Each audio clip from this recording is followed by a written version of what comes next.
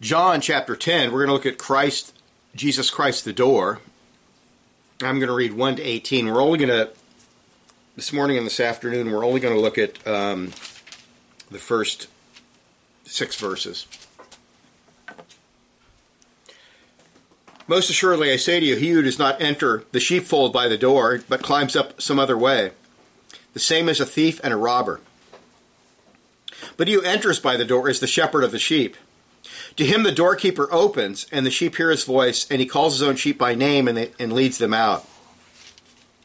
And he brings out his own sheep.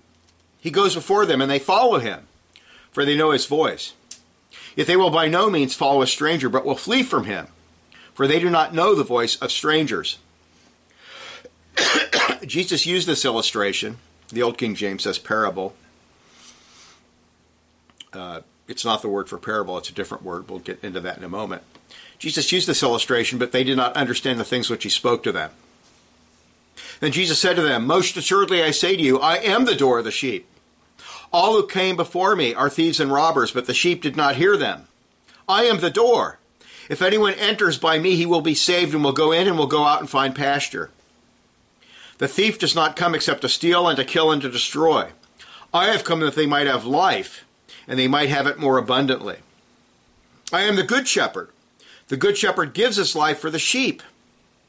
But a hireling, he who is not the shepherd, one who does not own the sheep, sees the wolf coming and leaves the sheep and flees, and the wolf catches the sheep and scatters them. The hireling flees because he is a hireling and does not care about the sheep. I am the good shepherd, and I know my sheep, and am known by my own. As my Father knows me, even so I know the Father, and lay my life down for the sheep. And other sheep I have, which are not of this fold. Them I must also bring. He's talking about the Gentiles now. And they will hear my voice, and there shall be one flock and one shepherd. Therefore my Father loves me, because I lay my life down, that I may take it again. No one takes it from me, but I lay it down of myself. I have power to lay it down, and I have power to take it again. This command I have received from my Father. We'll stop there.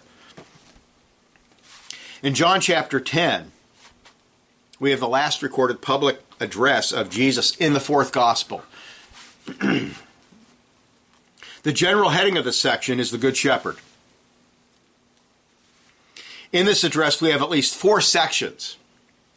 Number 1, verses 1 through 5, and of course 6 is part of that, where John explains the people didn't understand this, the Pharisees didn't and their followers didn't understand. We have the true shepherd contrasted with the false. False entrance versus true entrance, and of course false shepherd versus true shepherd. False shepherds versus true shepherds. This includes the true shepherd's loving sacrificial leadership of the true sheep, who hear and follow him, who refuse to follow false shepherds. In verse 6, we are told the people did not understand this illustration. Number 2, Christ compares himself to a door or gate in verses 7 to 10, and continues to compare himself to contrast himself to the false shepherds. He's the true shepherd, they're the false shepherds. The ultimate purpose of the true shepherd is contrasted to the false in verse 10. Number 3, Jesus contrasts himself as the good shepherd against unlawful hirelings. Christ focuses on his death or ultimate sacrifice for the sheep. And he also notes that the true sheep's attitude toward himself and the Father's will and love of his mission. And then number 4, we are told the response of the crowds in verses 19 to 21. These 3 illustrations, or allegories, on the surface appear very simple. That's what's so unique about John. John's one of those books where you read it and you go, well, that's very, very simple, yet it's very profound. Yet they are somewhat complex in the way Jesus switches his use of metaphors and mixes the literal with the symbolic. He will present himself as the shepherd, but also as the door of the sheepfold. He contrasts himself with thieves or robbers, and then a little later with hirelings. This section of Scripture is exceptionally rich and comforting to true believers. When we examine it in detail, there are a number of introductory matters to consider. So let's look at some introductory things to note. First, and this is very important, the context of the passage is found in John 9, where the Pharisees abuse their power. Jesus heals a blind man. They give his parents a hard time. They're totally afraid of the Pharisees. And then they end up excommunicating the blind man who was healed. Our Lord will rebuke the Pharisees, saying, "If you were blind, you would have no sin. But now you say, 'We see,' therefore your sin remains." Verse 41. And whenever you have in Scripture, when you have "verily, verily," or "truly, truly," or "most assuredly I say to you," however it's translated, it's basically, in Greek, it's "amen, amen." That never just pops out of nowhere. That is, there's something going on, and that Jesus is going to give teaching that applies to what just happened. And that's what we have here. This verse, chapter 10, he's explaining what happened in chapter 9 and why the Pharisees are false shepherds and he's the true shepherd. The Good Shepherd narrative is continued in John 10:26 to 28, which occurs, this is interesting, in December, 2 months later at the Feast of Dedication, John 10:22. So he's teaching on this. This is such an important topic. He's teaching on this. Then the narrative ends, and then he picks up on the same theme 2 months later and continues it for a while longer. But just keep that in mind. That's not part of this discourse. It's a separate continuance. This shows us the importance of this narrative to John and the Holy Spirit. And what he says in chapter 10:22 and following and so forth is not a whole discourse. It's just the theme continues. Second, this allegory or use of symbolism is rooted in the Old Testament background of this topic. And this is very important, and I'm going to spend some time on this. If the Pharisees really knew the Word of God, they would have known exactly what Jesus was talking about, but they obviously did not or were blind. In Psalm 23, we read, "The Lord is my shepherd," verse 1. The psalm goes on to speak of God's loving care for his people. Similarly, and I'm not covering every passage, I'm going to be quick. Psalm 80, verse 1 says, "Give ear, O shepherd of Israel, you who lead Joseph like a flock. Stir up your strength and come and save us." Psalm 95, 7, "For he is our God, and we are the people of his pasture, the sheep of his hand." You notice these are all talking about God, or Yahweh. Psalm 100, verse 3 reads, "Know that the Lord, Yahweh, he is God. It is he who has made us, not we ourselves. We are his people and the sheep of his pasture." And then Isaiah 40, 10 to 11. "Behold, the Lord God," and this is not Yahweh God, this is Adonai God, "shall come with a strong hand, and his arm shall rule for him. Behold, his arm is with him, and his work before him. He will feed his flock like a shepherd. He will gather the lambs with his arm, and carry them in his bosom, and gently lead those who are with young." Okay, that's a prophecy about Jesus Christ, and you know Isaiah, the first part of Isaiah, which is dark and has all these prophecies of judgment. The dividing line in the book of Isaiah is chapter 40, where now we have the Messiah and his wonderful work introduced. And then Ezekiel 34, 1 to 24 is especially important. Listen carefully to this, and this will also apply to Christ. "And the word of the Lord came to me, saying, Son of man, prophesy against the shepherds of Israel. Prophesy and say to them, Thus says the Lord God to the shepherds, Woe to the shepherds of Israel who feed themselves. Should not the shepherds feed the flocks? You eat the fat and clothe yourselves with the wool. You slaughter the fatlings, but you do not feed the flock.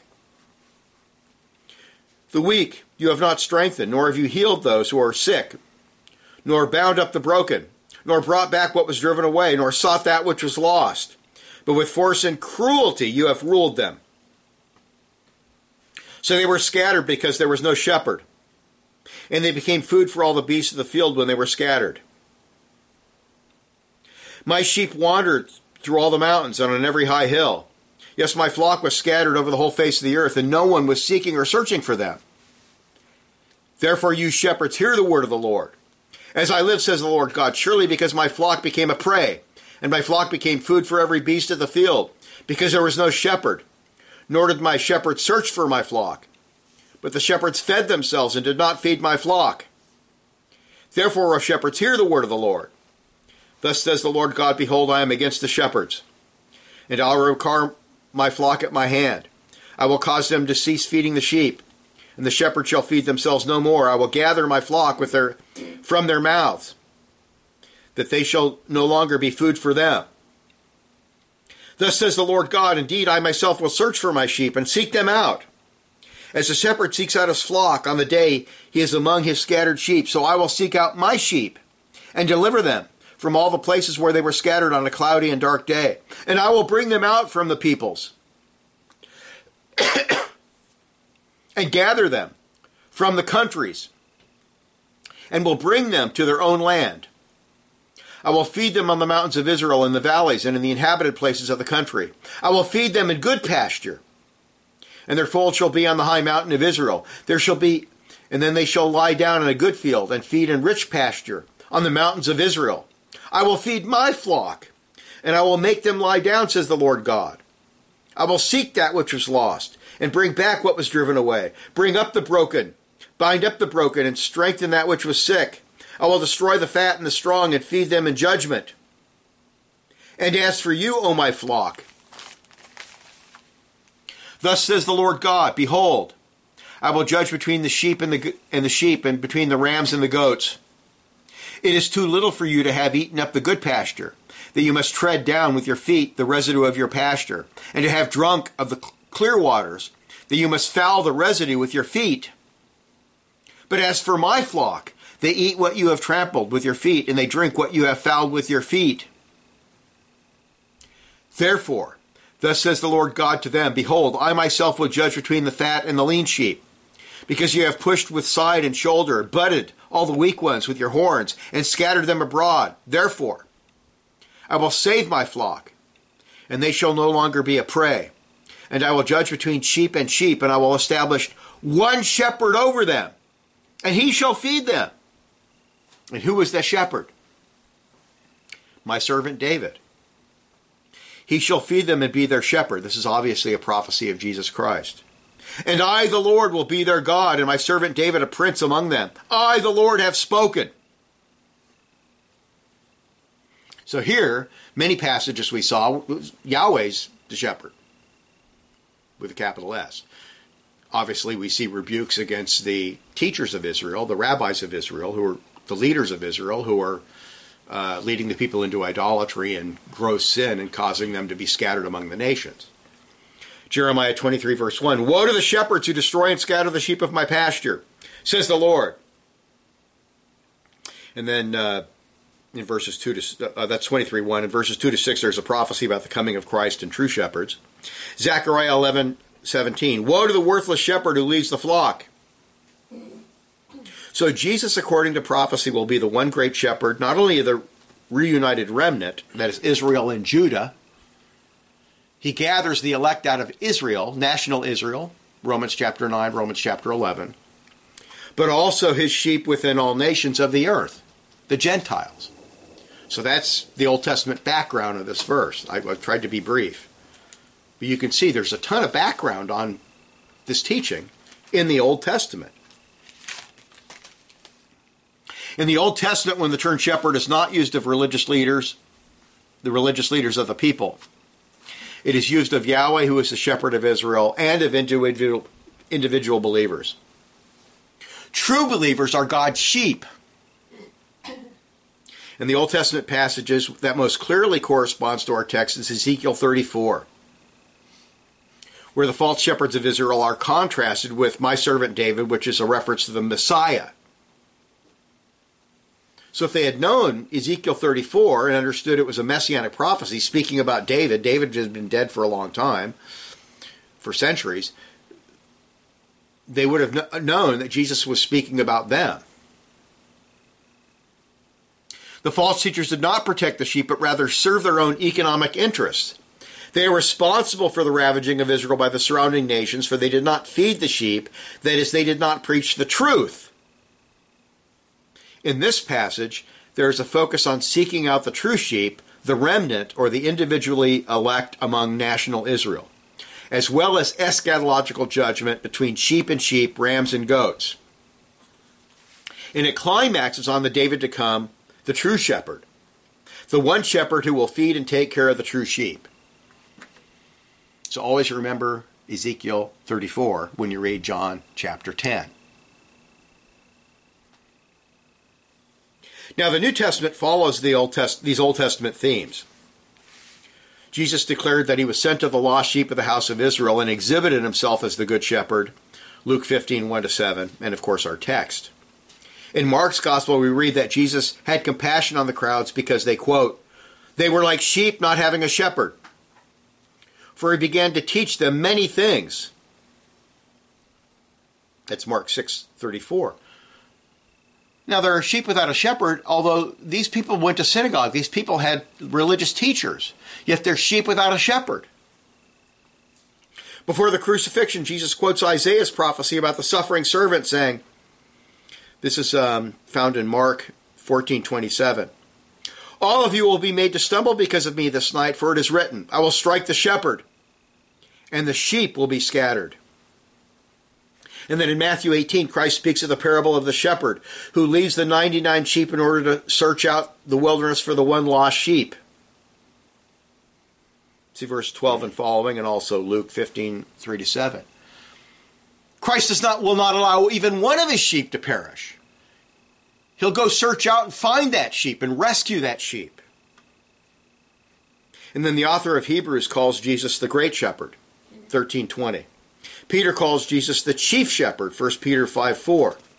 And John's gospel contains more details about this theme and clearly contrasts Jesus as the true shepherd against the scribes and the Pharisees. Third, the discourse about the Good Shepherd is not a parable. The Old King James, in verse 6 of chapter 10, says the people did not understand this parable. And the word is a different word than parable. Better translated, allegory. The New King James calls it an illustration. It's an allegory or a teaching through analogy. The technical term is paroimia, which refers to a figurative saying. The Gospel of John does not contain any parables. It's very interesting. The three synoptic Gospels, Matthew, Mark, and Luke, have lots of parables. The point of an allegory is to see the main idea or ideas and the parallels of meaning in the text.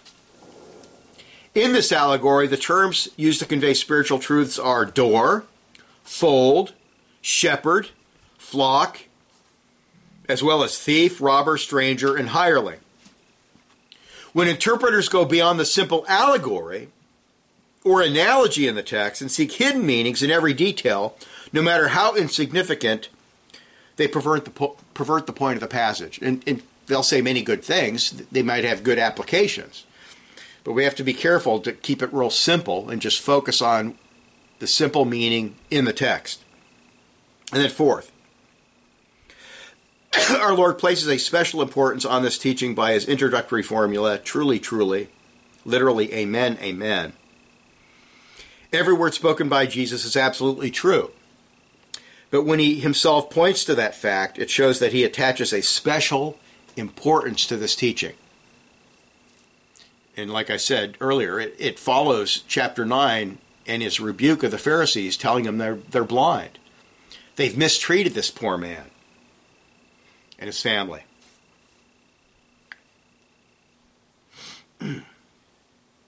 This teaching is contrary to the Jewish church and leadership at that time. Yet Jesus tells the crowd that what he is saying is of utmost importance. Amen, amen. Truly, truly. Verily, verily. Pay attention to what I'm about to say. Now we come to the text itself, verse 1, Christ the door. Most assuredly I say to you, he who does not enter the sheepfold by the door, but climbs up some other way, the same is a thief and a robber. Jesus begins with an allegory based upon sheep herding as it was commonly done in Israel at that time. And this picture would be well known to all Jews. It was an agricultural society. Sheep herding was done all over the land. Very agricultural. There were basically two kinds of sheepfolds used at that time. One was extremely simple, kind of an ad hoc arrangement where a guy would collect rocks, make a circle out of rocks, made of stones, with a very narrow door, and the shepherd would lay at night at the entrance of the fold. So if something tried to sneak in, it would disturb him and he could stop the predators. And usually him just laying there would keep predators away. Predators don't like human beings. He doesn't want predators to sneak into the fold, the enclosure, to grab a young sheep. And this is probably what he had in mind when he said he's the door of the sheep in verse 7. Another kind of sheepfold was larger and more substantial. It was found in towns and villages and consisted of a room or a fenced enclosure that had a regular door or gate.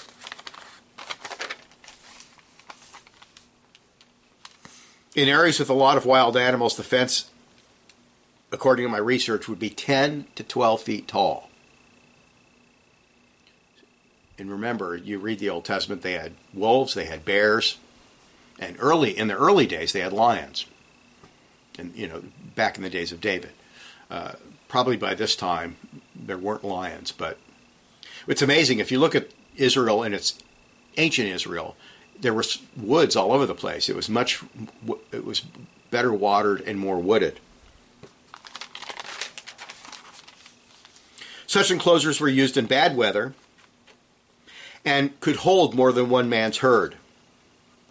A porter would shut the gate. He's the hired person, and he would watch over the sheep while the owners would return home or take care of business. And these things were pretty large, and they would take more than one flock. They could take more than one flock. So when the guy came back to get his sheep, how did you separate the sheep from the sheep? They didn't brand them like we do cows today. What do? Well, the sheep recognized their voice, the voice of their shepherd. And I read a lot of things. Obviously, I read a lot of stuff about this.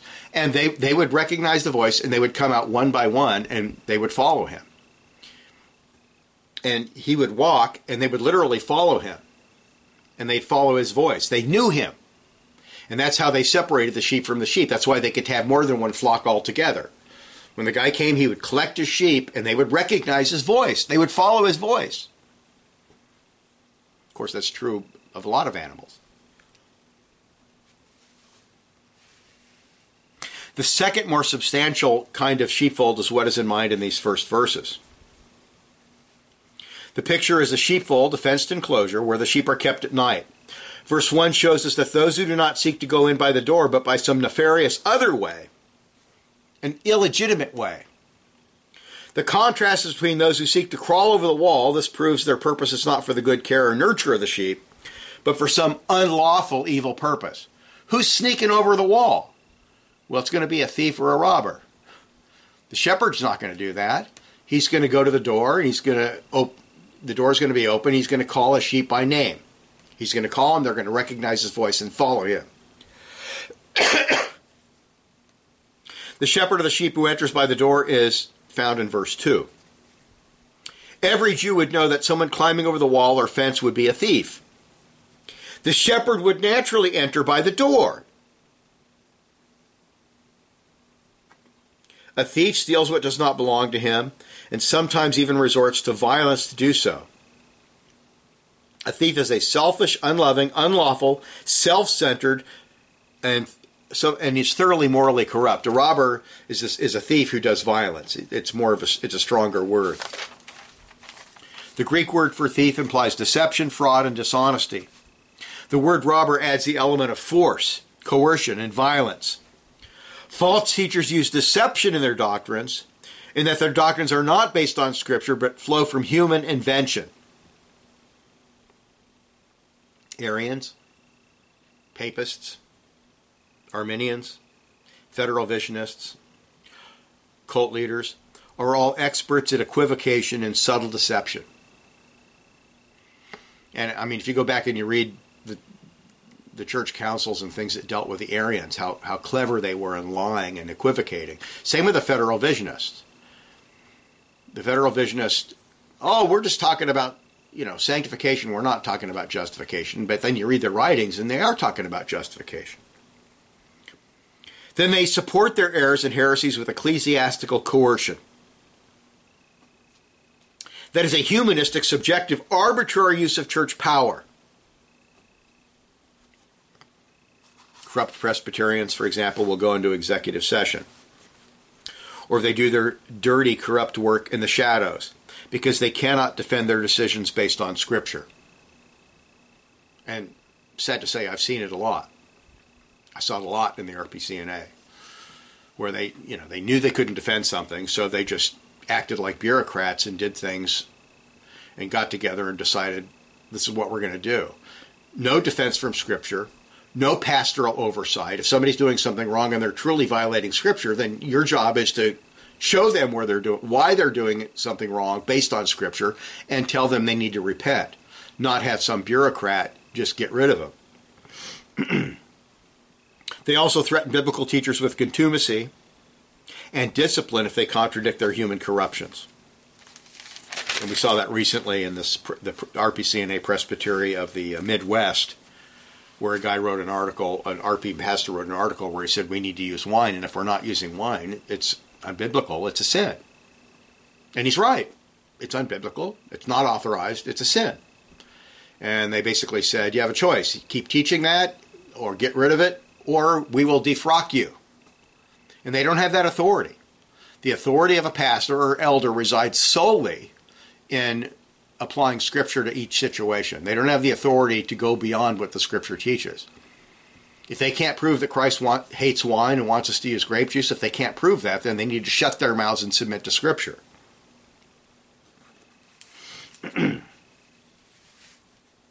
Now, due to the context, it is clear that Jesus is comparing the scribes and Pharisees to thieves or robbers.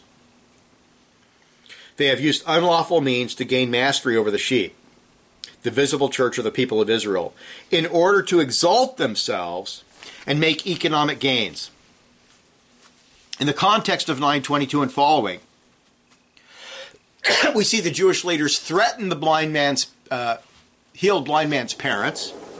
They threaten him with excommunication if they do not submit to their unbiblical theology regarding Jesus. They say all kinds of terrible things about Jesus, and they say, you have to submit to what we say. And they're using coercion.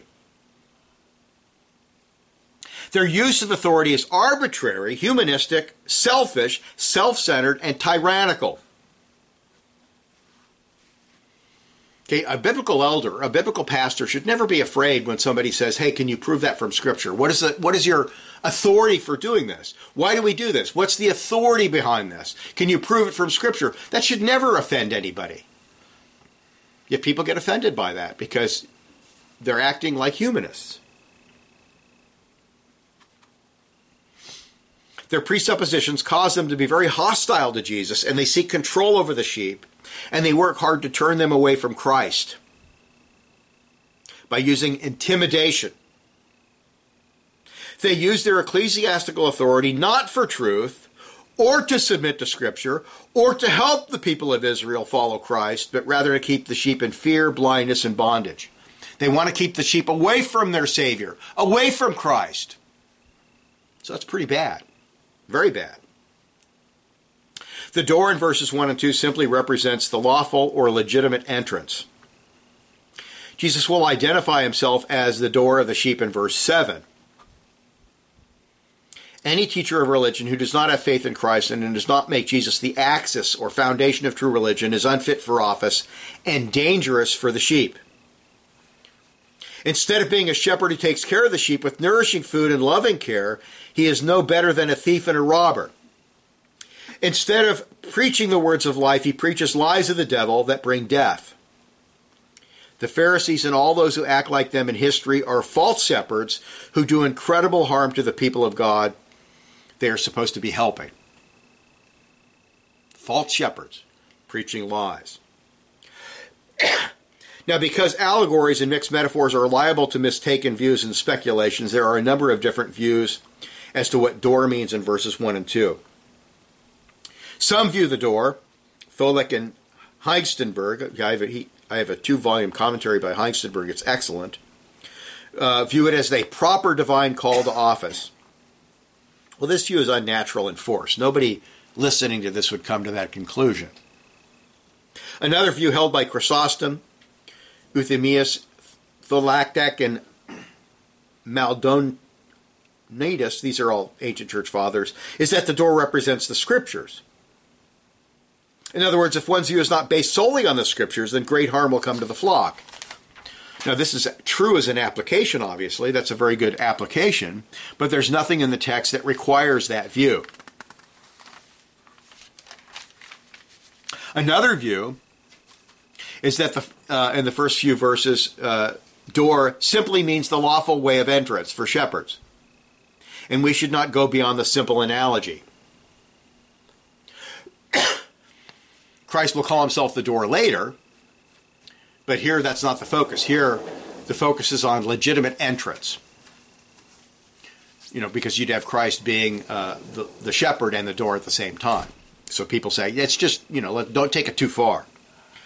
Frederick Louis Godet has a unique, interesting view. He writes, we need not allow ourselves to be turned aside from this altogether natural sense of the figure, as it results from the contrast between verses 1 and 2 by the declaration of Jesus in verse 7, I am the door. That verse is not the explanation of the present parable, in which different, although analogies, figures, and are freely employed in the service of an altogether different idea. The door represents the messianic office divinely instituted and forming the legitimate entrance into the theocracy prepared for its normal leader, the shepherd, that is to say, the Messiah. I just wanted to read that because I like that view, even though I'm not sure if it's true. But like I said, all these different views of what the door represents in these early verses, obviously later it's clearly Christ. They're all good applications. But the focus is on legitimate entrance. The best view, which is the majority view, is that the door is Christ. The door of the sheepfold, verse 1, the door of the true sheep, verse 7. The door of salvation, verse 9, is Christ. And this view is supported by the previous chapter, where the healed blind man was excommunicated for confessing his faith in Jesus, both as healer and Savior. As the true sheep, the healed man responded to the voice of the shepherd. To enter by Christ includes faith in the gospel and the word of God, so this view is inclusive of the interpretation that the door is Scripture. Jesus is the way, the truth, and the life. No one comes to the Father except through him, John 14:6. Augustine, now that's the majority view. That's the view of a bunch of people, like Calvin and Matthew Henry and a bunch of people, Matthew Poole. Augustine's comments on this verse are interesting. He writes this, quote, there are many who, according to the custom of this life, are called good people, good men, good women, innocent and observers, as it were, of what is commanded in the law, that is, at least outwardly, paying respect to their parents, abstaining from adultery, doing no murder, committing no theft, giving no false witness against anyone, and observing all else that the law requires, yet are not Christians. Pagans may say then, we live well. If they enter not by the door, what good will that do to them? Whereof they boast. And then in verse 2, we have the opposite teaching of verse 1. So that's verse 1. In verse 2, we have the opposite teaching. The person who enters the sheepfold by the one proper true entrance, the door, is a true shepherd of the sheep. Doesn't try to climb over the wall, goes through the door. Although later Jesus will present himself as the good shepherd, verse 14, and verse 2, there is no definite article before shepherd, and all true teachers, pastors, or elders of the sheep are in mind, although the focus of the passage is on Christ, obviously. Unlike the Pharisees and all false shepherds, these shepherds enter through Christ, live for Christ, and they glorify Christ in their teaching. Obviously, If someone does not believe in Christ and preach the true gospel of pure grace, he cannot be a genuine or good shepherd. The sheepfold is the visible church of the Old Covenant Israel. Old Covenant Israel. It cannot be heaven, for thieves and robbers do not climb over the fence to enter heaven. It does not refer to the invisible church, for Jesus does not lead his sheep out of the true church. And it does not even refer to the post-resurrection New Covenant visible church in this context, for the Pharisees are the false shepherds, and those who hear and follow the shepherd are the elect in Israel, who follow Jesus out of apostate Judaism. Jesus, the Good Shepherd, came to gather his sheep within the Jewish visible church. The Pharisees want to keep the people in satanic bondage and fleece them of their money. After the resurrection, the evangelists and apostles will continue the work of gathering true Israel out of national Israel before the national judgment in AD 67 to 70. Matthew chapter 24, and this is before Jesus discusses the second coming. This is talking about the judgment of Israel. He says that God will send messengers. It's translated angels in almost all versions, but the word could also be translated messengers. God will send messengers to gather the elect from the four corners of the wind. And the reference there in context is referring to really the apostles and the evangelists who gather Israel before the day of judgment, their day of judgment in AD 70. The religious leaders of Israel were trying to keep the people of Israel in darkness through false teaching, intimidation, and threats of excommunication. Instead of Christ, they preached salvation by works. Instead of biblical discipline, they practiced ecclesiastical tyranny and humanism. The bondage of popery and corrupt prelacy is a continuation of their philosophy. This section of Scripture applies to all of church history, and that false shepherds continue, and true shepherds exist as well. But the specific teaching applies directly to what was happening in John chapter 9, and the great opposition to the church and all true believers we find in all the Gospels in the book of Acts. The focus is on the Pharisees, the scribes and Pharisees, the false teachers of Israel. Does it apply throughout church history? Absolutely. But that's the focus. It was necessary for Jesus to strongly rebuke the Pharisees publicly because they were opposing his doctrine of the gospel and were doing everything within their power to keep the sheep from the true good shepherd. It is important that we learn that strong biblical attacks against false teachers are necessary to protect the sheep. We live in a very anti-doctrine, anti-dogmatic age where almost everything under the sun is tolerated in the name of Christian love and unity.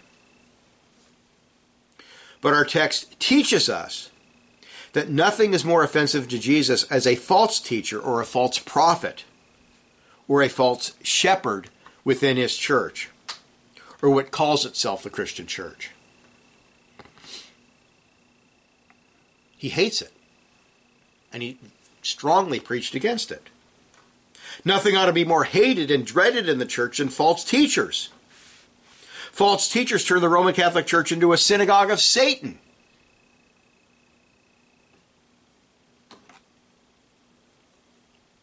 False Arminian teachers have made evangelicalism an enemy of true evangelicalism. False teachers have done more harm to professing Christians in history than the persecutions of Rome, the Jews, and the Muslims combined. The very strong language of great men like Luther, Calvin, Zwingli, and Knox against Roman Catholic teachers and apologists is viewed with embarrassment by many professing Christian scholars today. But the truth is, these men were imitating Christ. These great reformers were showing us what it means to love and protect the sheep. Calvin is extremely strong. He was debating a Roman Catholic apologist, and he basically told him, I'm paraphrasing, you've been in the Pope's urinal so long you smell like piss. He says that in a public debate. John Calvin's word on this text are worth noting. He writes, this warning has been highly useful in all ages, and in the present day is especially necessary. No plague is more destructive to the church than when wolves ravage under the garb of shepherds. We know also how grievous and offense it is when bastard or degenerate Israelites pretend to be the sons of the church, and on this pretense insult believers.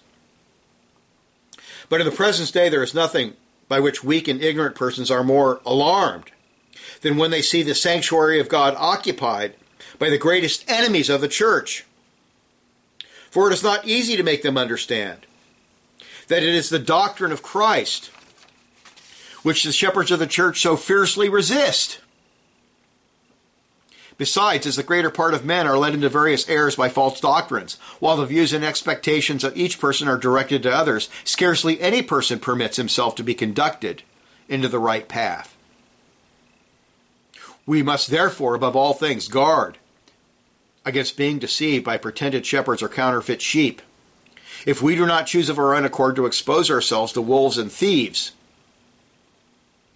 Christ compares himself to a door, because there is no other entrance into the church but by himself. Hence it follows that they alone are good shepherds, who lead men straight to Christ, and that they are truly gathered into the fold of Christ, so as to belong to his flock, who devote themselves to Christ alone. And we'll stop there. That's the commentary in the Gospel according to John. We'll take a break. I have another short one on this. I know I got too much for one, but not quite enough for two long ones. But and the bulk of my application is coming in the second sermon, so you got to really listen to the next sermon. But I hope you see how important this is. Who has done more damage to the church?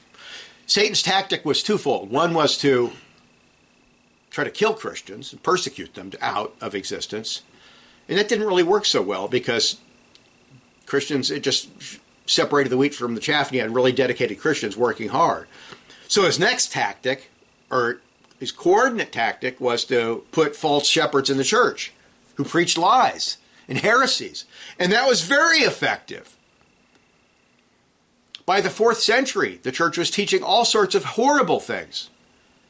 Praying to the saints, bowing to statues, celebrating pagan holy days, in Christian guise. The church had become very corrupt, and by the 9th or 10th century, the Roman Catholic Church was really very apostate. And then, of course, the Counter-Reformation after Luther and Calvin and Knox, the Counter-Reformation, they took their heresies and they took their hatred of the true religion and they put it in the Council of Trent. And truly they are a synagogue of Satan. So let us learn from these words. We'll take a little break, we'll come back, and then the best is yet to come, believe me. Let us pray. Father, we thank you for this passage. We thank you for Jesus' teaching. He does not pull punches. He does not equivocate. He's very clear. So help us, Lord, that we would all seek teachers who exalt Jesus Christ and teach true sovereign grace and exalt your name and protect your sheep, and just go by what the scriptures teach and don't go beyond it. Don't add to it or detract from it. In Jesus' name, amen.